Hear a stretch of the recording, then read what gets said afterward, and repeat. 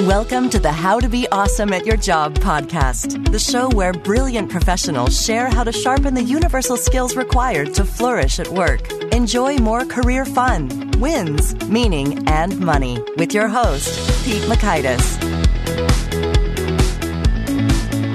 Hello, and thanks so much for joining us here for episode 295 with Melissa Dahl. Melissa is talking all about awkwardness and how to deal with it and the beauty that can be within it. So you'll learn 1, when self-consciousness can be helpful. 2, a quick exercise to instantly make you feel less self-conscious. And 3, how to effectively navigate an awkward conversation. So if you'd like to check out the show notes or the transcript or the links to items that we've referenced, it's over awesomeatyourjob.com/ep295. And while there, we'll also link to the cool videos we've been putting out in preparation for the launch of the Do I Stay or Go course, all about making your next career decision. So if you're on the email list, you already saw those. But if you're not, first, I would say, come on down and join. And secondly, I'd say those are also linked right there in the awesomeatyourjob.com/ep295. Now, here is Melissa's story. Melissa Dahl is a senior editor at New York Magazine's The Cut, where she leads the health and psychology coverage. In 2014, she helped launch Science of Us, New York Magazine's popular social science website. Her writing interests include personality, emotions, and mental health. Outside of New York Magazine, Melissa's byline has appeared in Elle, Parents, and the New York Times. Big thanks to Melissa for sharing her wisdom with us. And big thanks to our sponsors. Check them out. Here is Melissa. Melissa, thanks so much for joining us here on the How to Be Awesome at Your Job podcast. Yeah, thanks for having me. Well, I think we're going to have a whole lot of fun with this conversation. And I think we both had our fair share of awkward moments. Yes. Could you tell us a little bit about a time you once ran into a light pole? Oh my gosh, you heard about that too. Yeah. So this happened a few years ago.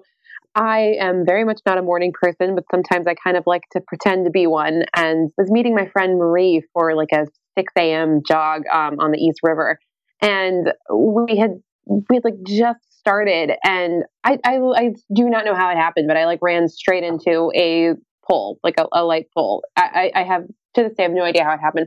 And I write about this in the book, and how, your instinct when these sorts of things happen is to just play it off and say, oh, I'm fine, it was fine. Even if you're like, if it really, really hurt, So yeah, the funny, we can kind of get into this later, I guess. But the funny thing about that was I didn't tell my friend Marie I was putting that in the book. And when she got to it, because I gave her an early copy, she was like, oh, I kind of remember that, but I don't remember it in this much detail. So, so yeah, it didn't have as much of an impact on her as it did on me. Certainly, I guess emotionally and the memory and physically, physically, yes, most directly. Yes. Oh my gosh. Oh, mercy. Well, yes, I do want, because yes, that is an illustration of an important principle that we're going to get to, but maybe you could orient us first and foremost. So your book, Cringeworthy, what's it all about? Yeah. So the book is about, so I am a senior editor at The Cut, where I cover, which is a New York Magazine website, and I cover health and psychology there. I've written about psychology for a long time. And, I'm really interested in emotions, kind of relationships, how we understand ourselves, how we understand each other. And so this book is sort of an outgrowth of that. I wanted to understand the feeling of awkwardness, which is something that I don't know about you, but I feel a lot. And I wasn't, what I've always really liked about my job is it's like almost like highbrow self-help, like I'm reading these academic studies and there's some kind of just nugget in there of, oh, I could apply this to my life and it's going to make me better at this, or it's going to make me relationships go more smoothly or something like that.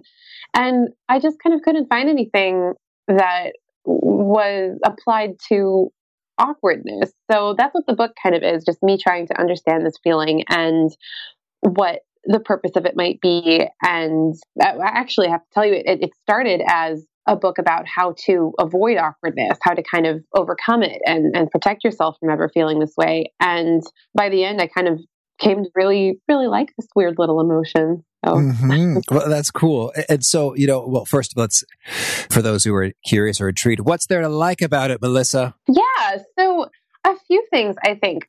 So one of the things is one of my kind of the subtitle of the book is A Theory of Awkwardness. And so one of my my sort of major theory is I think that awkward moments happen when the version of yourself you're trying to present to the world is shown to be incompatible with reality in some way.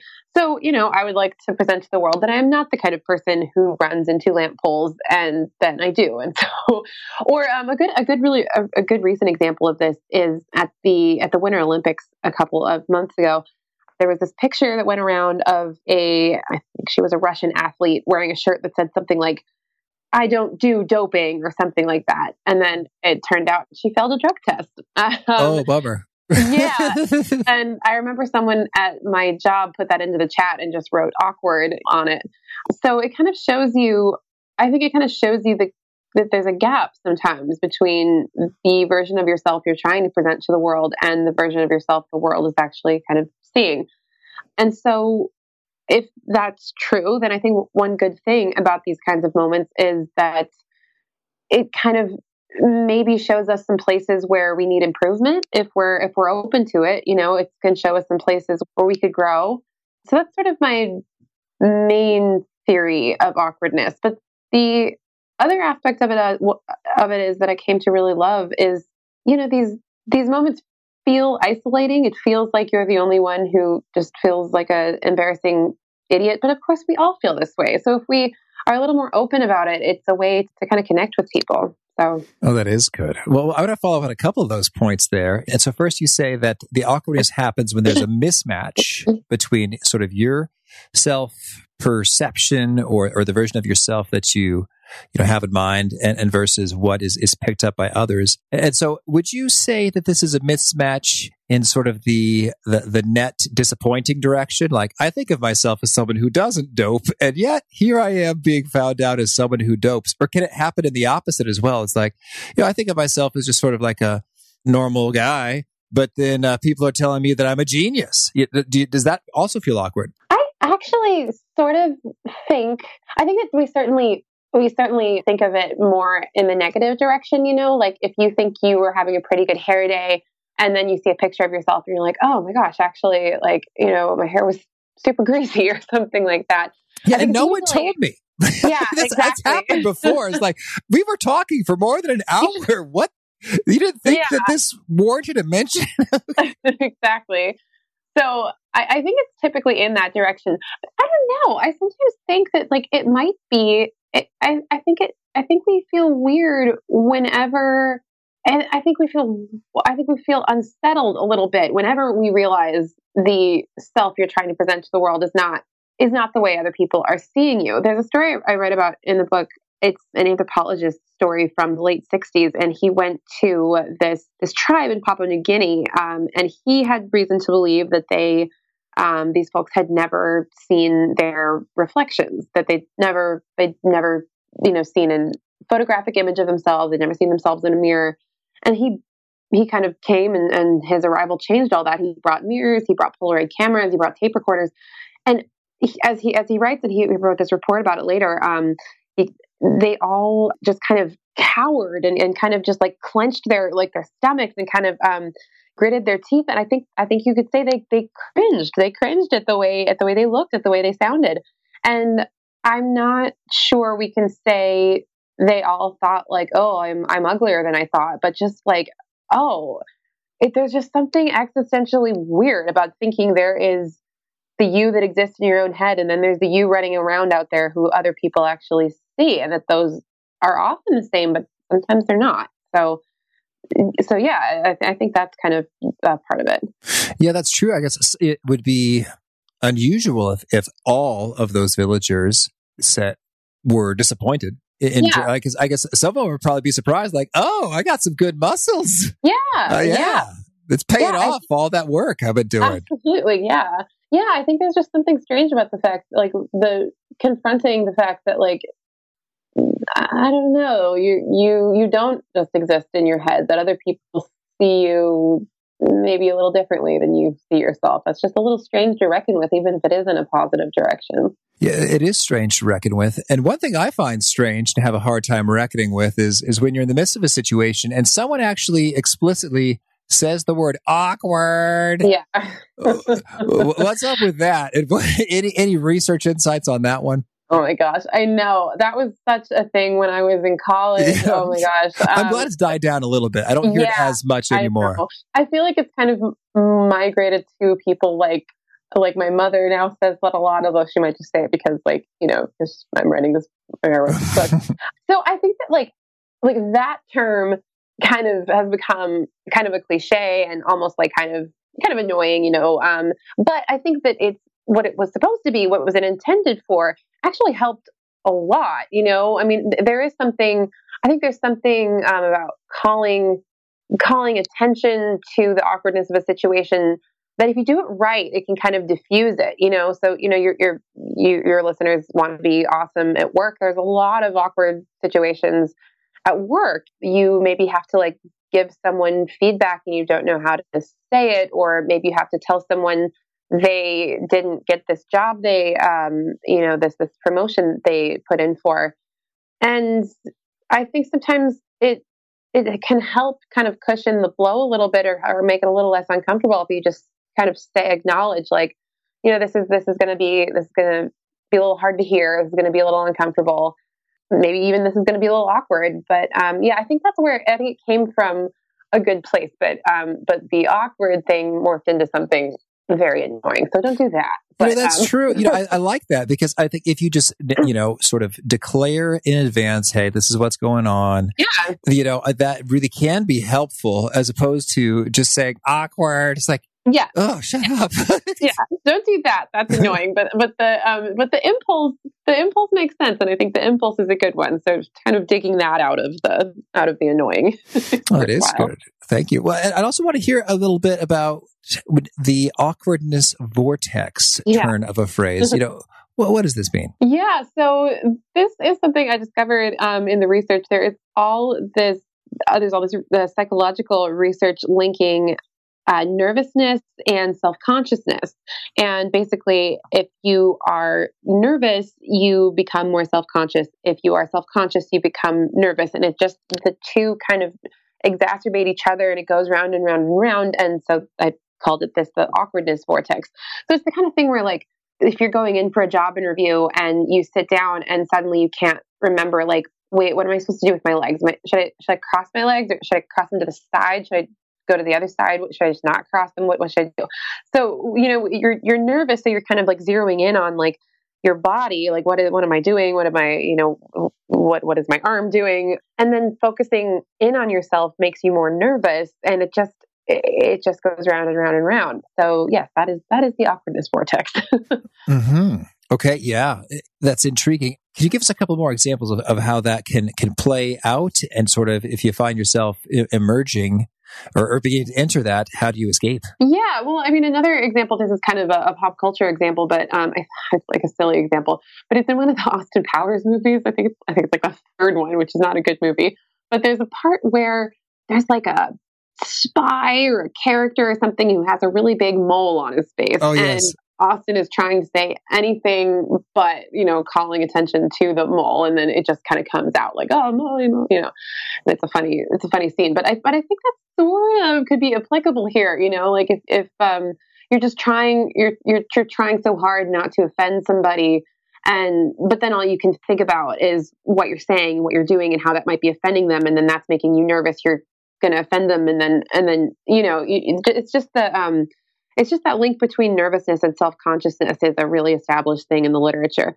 So the good thing is, because it's so established, the folks who study this say that there is a pretty clear way out, which is if self-consciousness is part of the thing that triggers this, the way out of the awkwardness vortex is to focus on anything but yourself. Like just focus on trying to get to know the person in front of you. To go back to the job interview example, maybe do some work beforehand and think like, okay, these are the 3 things about myself I'm going to get across in this interview.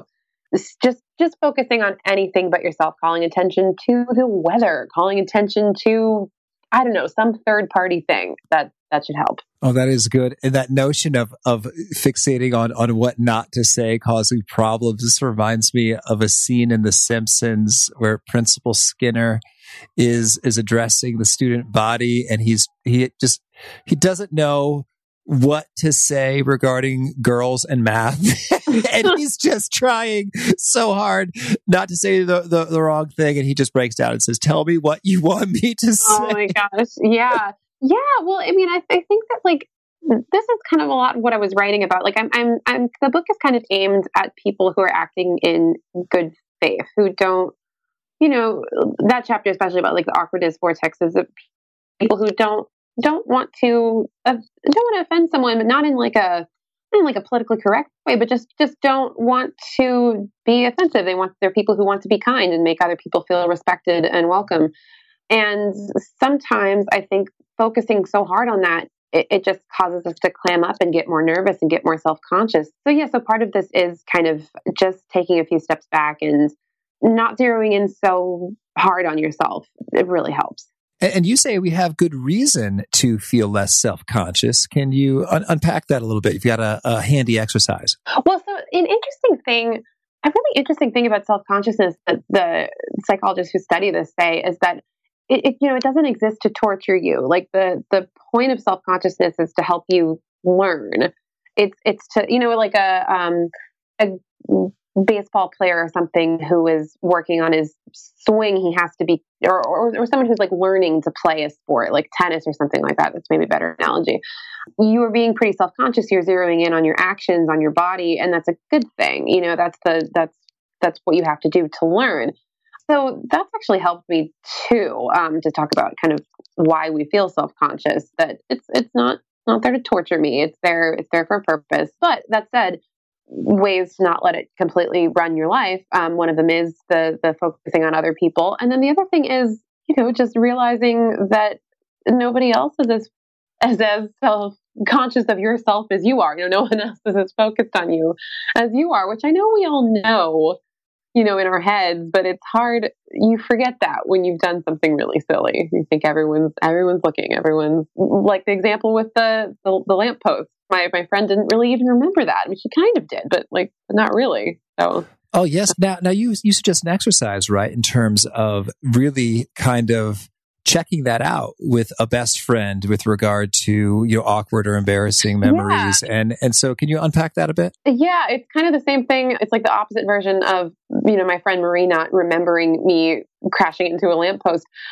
We've been friends for a long time, and I kind of can't.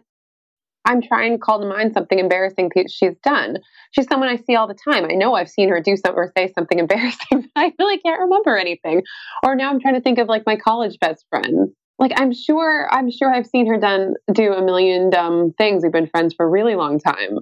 So to me, that's a good exercise. I mean, your brain will come up with some things if they're funny stories or if you've repeated them a lot. But I think for the most part, it's pretty hard to remember something that, I don't know, something dumb your coworker said last week that she might be, still really punishing herself over. Like, oh, I can't believe I made that stupid joke in the meeting. I'm such an idiot. Like, I can't remember any of that. So yeah, trying to put yourself in someone else's shoes and trying to call to mind an embarrassing thing someone else has done is a pretty good exercise. Oh, that's awesome. Thank you. And now I'm curious if we are going to enter into some territory that sounds like it could be awkward. You mentioned one pro tip is just sort of kind of setting the stage or the context and admitting what's there, calling a spade a spade. Do you have any other perspectives on, what is the optimal way to go forward into a conversation you perceive is likely to be awkward? Well, so I have a chapter in my book about awkwardness at work. And one kind of like underrated awkward thing at work is friendships. We work with people, but we're also friends with them. And so we're kind of playing these two roles with them. And I don't know about you, but I've certainly been in plenty of situations where I'm friends with my coworker, but also she is not pulling her weight. And I don't know what to do. I feel like I don't know how to have that conversation, or, something like this is a real thing that happened to a friend of mine. Her coworker just disappears to go to the gym for a couple hours in the afternoon, and she has to cover for the coworker, and it's really starting to make her mad. So I think work friendships is a place where it can be pretty awkward. So talking about how to deal with it, I think one thing that helps, I think sometimes awkwardness can come from a feeling of uncertainty. I don't know what to say next. I don't know what to do next. That's such a common thing when you're feeling awkward. So to use this example of a problem with a friend at work, the best thing you can do to cut through that discomfort, I think, is just to be as direct as possible, just as straightforward as possible, which can feel uncomfortable, but it's actually, I think, the kindest thing to do. You can say it in a kind way, but it's better to just say it to your friend that you're doing this. It makes me feel this way, and you've got to knock it off. So anyway, yeah, I think that straightforwardness and directness can help cut through some of the awkwardness. Actually, I think we think that the answer is to kind of dance around the subject and I can't say that. I can't say that directly. I can't bring up this problem. But I think it would be better if we all got up the guts to be a little more straightforward. It's funny. I think you're dead on, and it makes it more awkward when you're dancing around it. I remember one time I was coordinating this youth leadership seminar, and it so happened that there was another group in the same facilities, and so that I was familiar with, and there was this dude who was like a hero to me that I had heard of from afar, and I've read his book. And it was like, oh my gosh, that is Curtis Martin, which means nothing to most people, but for me it was like, well, that guy is a big deal. And and he's in the room. And actually, me and my staff, we all need to get in this room and sort of set things up because we're going to have a bunch of students coming through here soon. And so I was like, oh my gosh, how do I boot almighty Curtis Martin out of this room? And so I remember I went in there and I felt super awkward. I was like, oh, hi. So hi, I'm Pete, and I'm a big fan. And we have also a need. He's like, oh, you need the room? I was like, yes, please. Yeah. And it was merciful, that he just directly said what was there. And so I think that's a good move. And I guess there's a fear associated with going there, like they'll be offended or they'll lash back, or sort of terribly negative things will unfold if we say what we really think. Yeah, but I think there's a way to do it with kindness, and I think that sometimes the simplest way is the best way to do it. I think you kind of have to either have to have the awkward conversation, you have to kind of be straightforward with the person, or you just have to live with the thing that's bothering you. If it's a work situation, especially, but probably in any situation. So yeah, they'll do it. Well, I'd love to hear. What's your verbiage that you settled upon for the gym situation or the friend coworker not pulling the weight situation? Can we hear it? Flashback. You're back there in the scene. What were the words you said? Yeah. Well, so the gym situation is a friend of mine. The pulling weight, the other person not pulling their weight.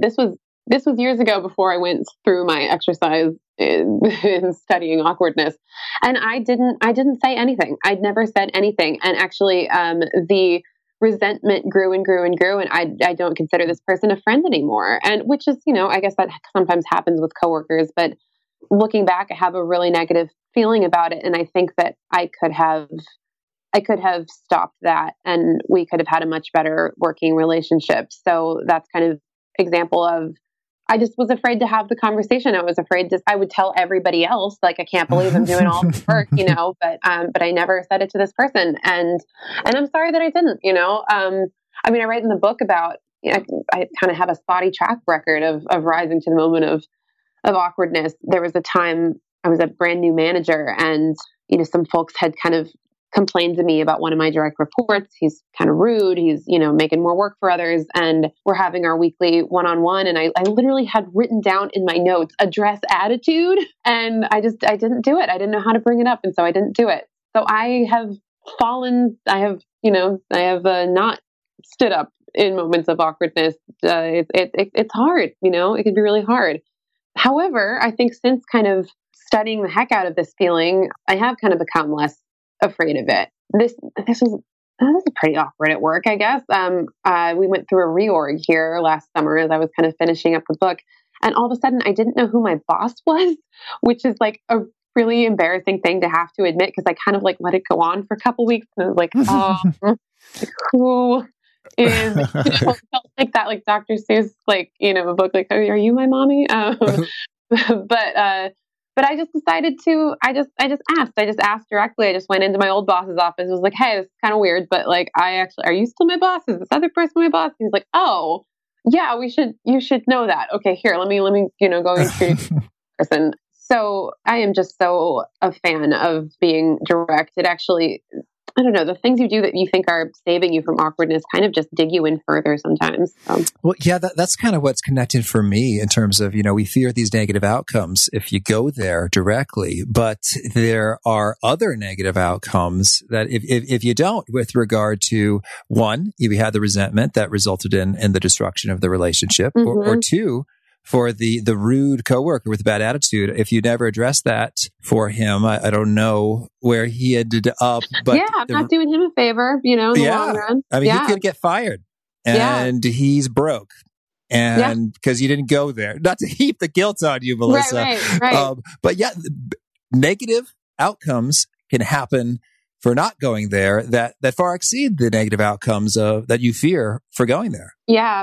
I also sometimes think like we think we're avoiding the awkward conversation because we're trying to protect the other person's feelings. But I think it's more often we're protecting ourselves. We don't want to come off as a critical, negative person. We want to, if it's a boss situation, you want to be the cool boss or whatever, or like you want to be the cool coworker. Like, I'm chill, it's fine. Do whatever you want, it doesn't. I think it's kinder in the long run to have those conversations. So. When you say cool boss, I don't know why I'm thinking about was it AC Slater or Will Riker? Always backwards. Yeah, absolutely. Backwards chair. You know. Yeah, that's how I have my meetings. Just take a chair, turn around backwards. Hey, you're so cool. You want a cigarette? Oh, that is cool. But no, that's a great perspective when it comes to you're protecting yourself as opposed to their feelings. And in a way, if you think about, we'd call a hero or a person who is really loving or generous, it's a person who takes a personal risk for the benefit of another. And so it's like you're scared of what's to come, but you know that they'll be enriched by you sharing it, potentially, if they receive it. I mean, they might just reject it, but there's a chance of them really being enriched, and there's a risk of you suffering some kind of a consequence. It might be just an awkward feeling. It might be a damaged relationship or yuck it. And so in a way, you going there makes you a hero. Yeah. And I should say, it's not like it's guaranteed that these conversations will always go well. The person might not react well, but I think that you can only, control what you can control. But the other thing I kind of wanted to say is sometimes you're on the receiving end of the awkwardness. Someone is pointing out something about you don't want to hear. Someone is saying to you, like, hey, I've been doing all your work for you the last 3 weeks or something. And you're like, wait, but that's because I was, that's because of that. I think that when we're in that situation, our natural reaction is to be pretty defensive. And I think if, as I kind of think awkwardness comes from, in part at least, from that gap between how you see yourself and how others see you. This is an example of that someone is showing you, like, I see you in this pretty unflattering light. And it's our natural reaction to kind of push that out. But I think it's really useful sometimes to kind of sit there in the awkwardness and hear what the other person has to say about you. And it's not always necessarily true, but sometimes it is. And sometimes other people's perspectives about you are worth hearing because other people can see parts of us that we can't really see. So yeah, that's the other side of that. Oh, yeah. What would you have any pro tips? If you're feeling defensive, you're hearing something, you don't like it, you're getting those defensive vibes bubbling up inside. Yeah. What's the best practice? All I can think is, like, what I do is just something that helps is maybe to kind of like take a third person perspective, almost like of the situation, or like, I don't know, just kind of distance yourself from the situation a little bit. It helps.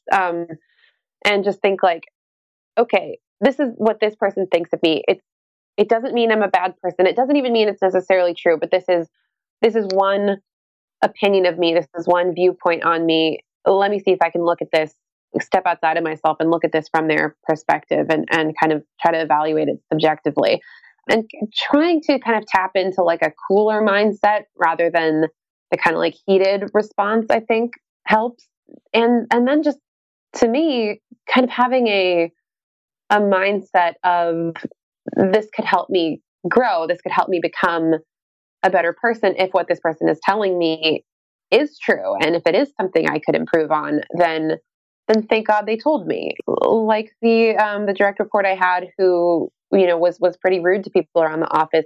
He was a nice guy. I'm sure he wasn't doing it on purpose. So if I had that conversation with him, I would hope he could have just let that in and let that perspective of himself in and let it clash with how he sees himself. And I don't know, and maybe use that perspective and use that feedback to maybe become a little closer towards that person he thinks he is, or you think you are, to turn it back to you. But anyway, I hope that makes sense. Well, no, that is good. Certainly just to focus in on, it's like, I don't like this. I think this is bullcrap, et cetera, to there might be something worthwhile within this to facilitate my growth. And so I will receive it. And that third person perspective sounds handy. And then maybe even just spending some time with it, after the fact, in terms of, I thought that was outrageous. This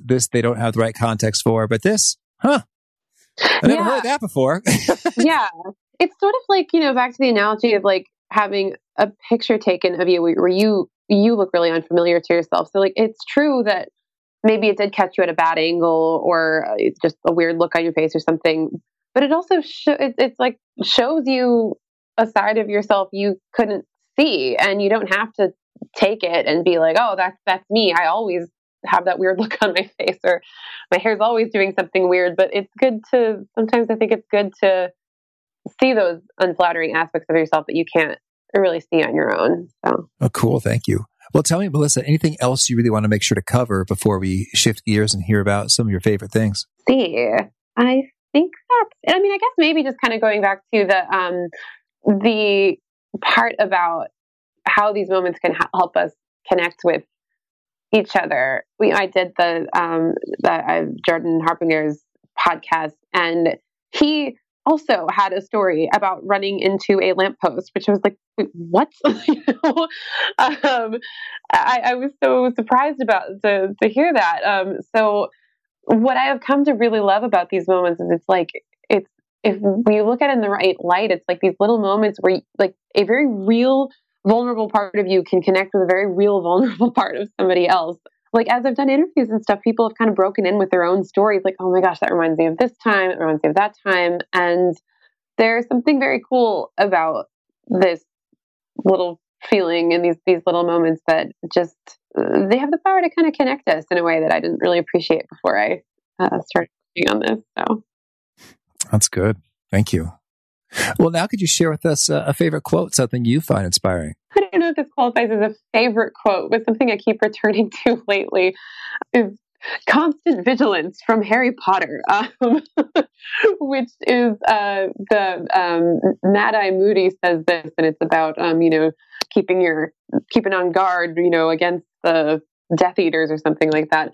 But I've been just thinking about that in terms of, I'm trying to get back into shape, and I've just, the only way to do it is, I think the way I'm interpreting that quote is like, the only way to do something really is the hard way if you want to do it well.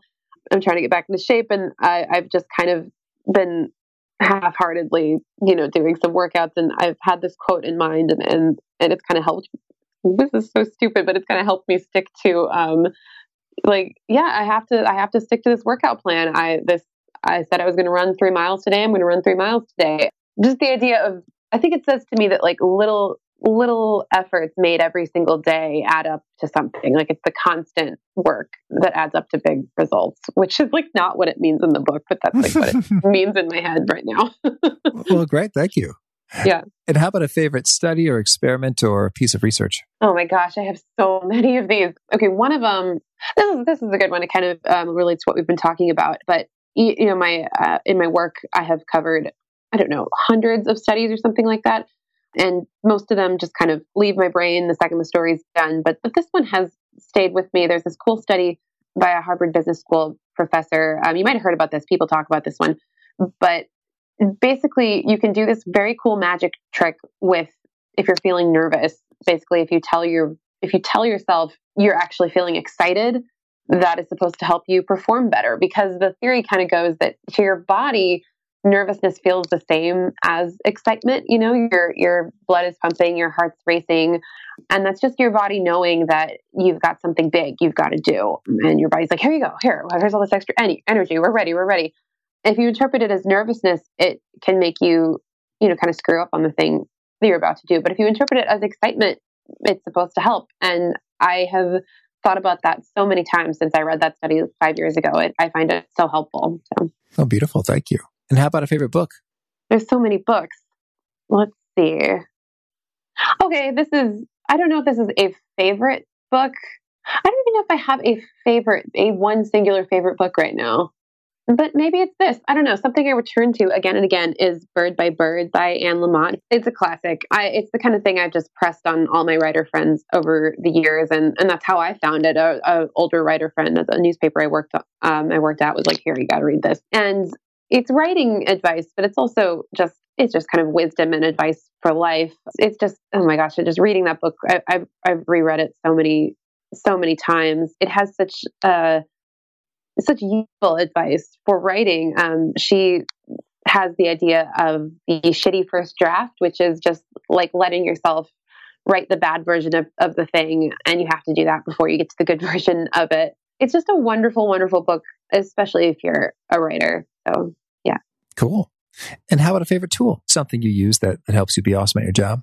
I guess maybe we could say Slack. We use that at my work. And there's a lot of people are using it now, and there's ups and downs, but I think it's helped make work feel a little more fun. It's helped make my team feel more like a community or something.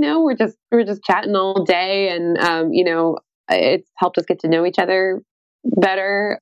So yeah, I guess I'll say Slack, although sometimes it's annoying too, but for the most part it's good. Okay, cool. And how about a favorite habit? I think that there really is something to the making your bed every day thing. I actually would love to do like some kind of psychological analysis of that. Maybe it's sort of easy to do, but it's something that you do in the morning, and it really does just kind of set your day. It just kind of organizes things right away. So that's that one, and writing my to-do list for tomorrow at the end of the day, the end of the previous day. I love doing that. That maybe that's probably better than the make your bed thing, because I don't even do that every day. but the writing, yeah, I'm gonna switch my answer to that. Writing your to-do list for the next day at the end of the previous day is so helpful, because then you wake up and you just are like, oh yeah, these are my priorities today. You can just jump right into that. It's that's really helped. And so do you do that at the end of the workday or at the end of the I'm about to fall asleep day? I do it at the end of the workday, but I recently read about some study. It was a pretty small study, but interesting though. It claimed that it helped people fall asleep faster if you write your to-do list right before you go to sleep, which I feel like I feel like there probably is some truth to that. Sometimes I feel like I'm going to sleep and my mind is just going over like, oh, I have to do this, I have to do this, I have to do this, don't forget that. So right now I do it at the end of the workday, but maybe I should try moving that back a few hours. Well, I'm intrigued because in some ways I can see if you're ruminating, that's great to stop that and relax. But I think for me, if I brought my attention to that which tomorrow holds, I would start getting excited and fired up, and the opposite of sleepy. I'd be like, yeah, these are the things I get to do tomorrow. Oh, yeah. So I don't know. I could see that too. But I mean, I've tried it a couple times, and I don't know. Maybe it's only applicable if you, like me, are constantly going through your to-do list in your head when you're falling asleep.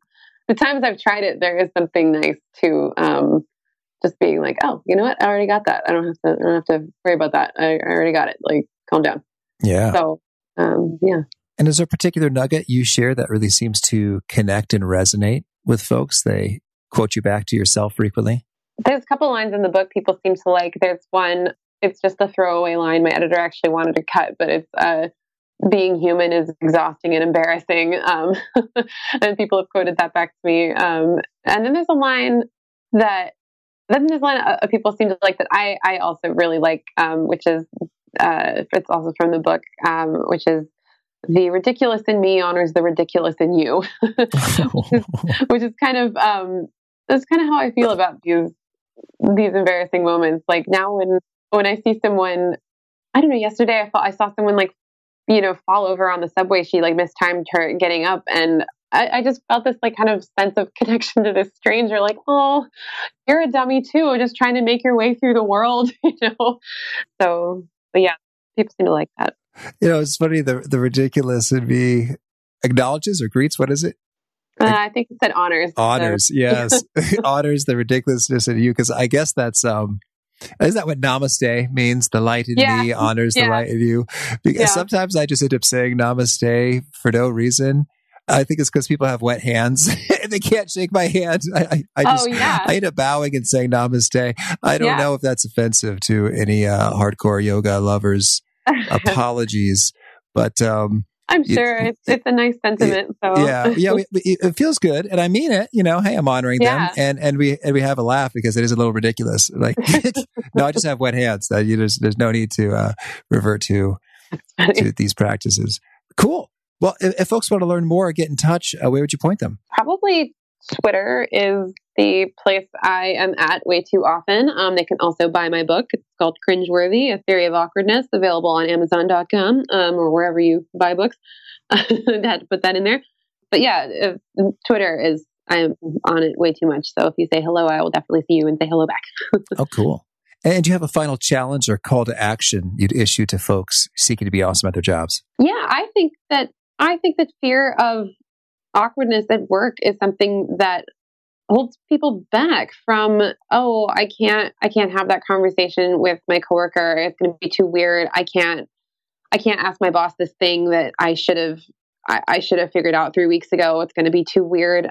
So maybe your challenge is to think about the problem you're having, or a few problems you're having at work. And if the thing holding you back from solving it is just you're afraid of it being a little awkward, don't push through that. You can do it. You can get through that. Awesome. Well, Melissa, this has been a whole lot of fun. Thank you for taking the time. And thank you so much. Yeah. Well, good luck with the book and all you're up to. Thank you. Thanks a lot. During the conversation with Melissa, I kept thinking about one of my mother's favorite quotes, which goes, "We would not worry about how others are thinking about us if we realized how seldom they did so." And I still don't know who said that, but I think it's really cool and applicable when it comes to that self-consciousness, that awkward stuff. Handy tips and reframing perspective from Melissa. So appreciated. And again, if you want to check out the show notes, the transcript, the links to items that we've referenced, it's over at awesomeatyourjob.com/ep295, including links to those videos in preparation for the Do I Stay or Go course release, which is on Monday. And if you haven't already, I hope you'll push subscribe. You'll hear from our next guest. It is Julie Foreman. Julie is a partner at Korn Ferry, and she is breaking it down, working with a recruiter one-on-one, how that whole game is played. Hope to catch you there. Peace. Thanks for joining us for today's episode. To get the most out of this conversation, visit awesomeatyourjob.com to find today's show notes, transcript, and infographic summary cheat sheet. For more entertaining professional skill sharpening, be sure to subscribe to catch the next episode of How to Be Awesome at Your Job.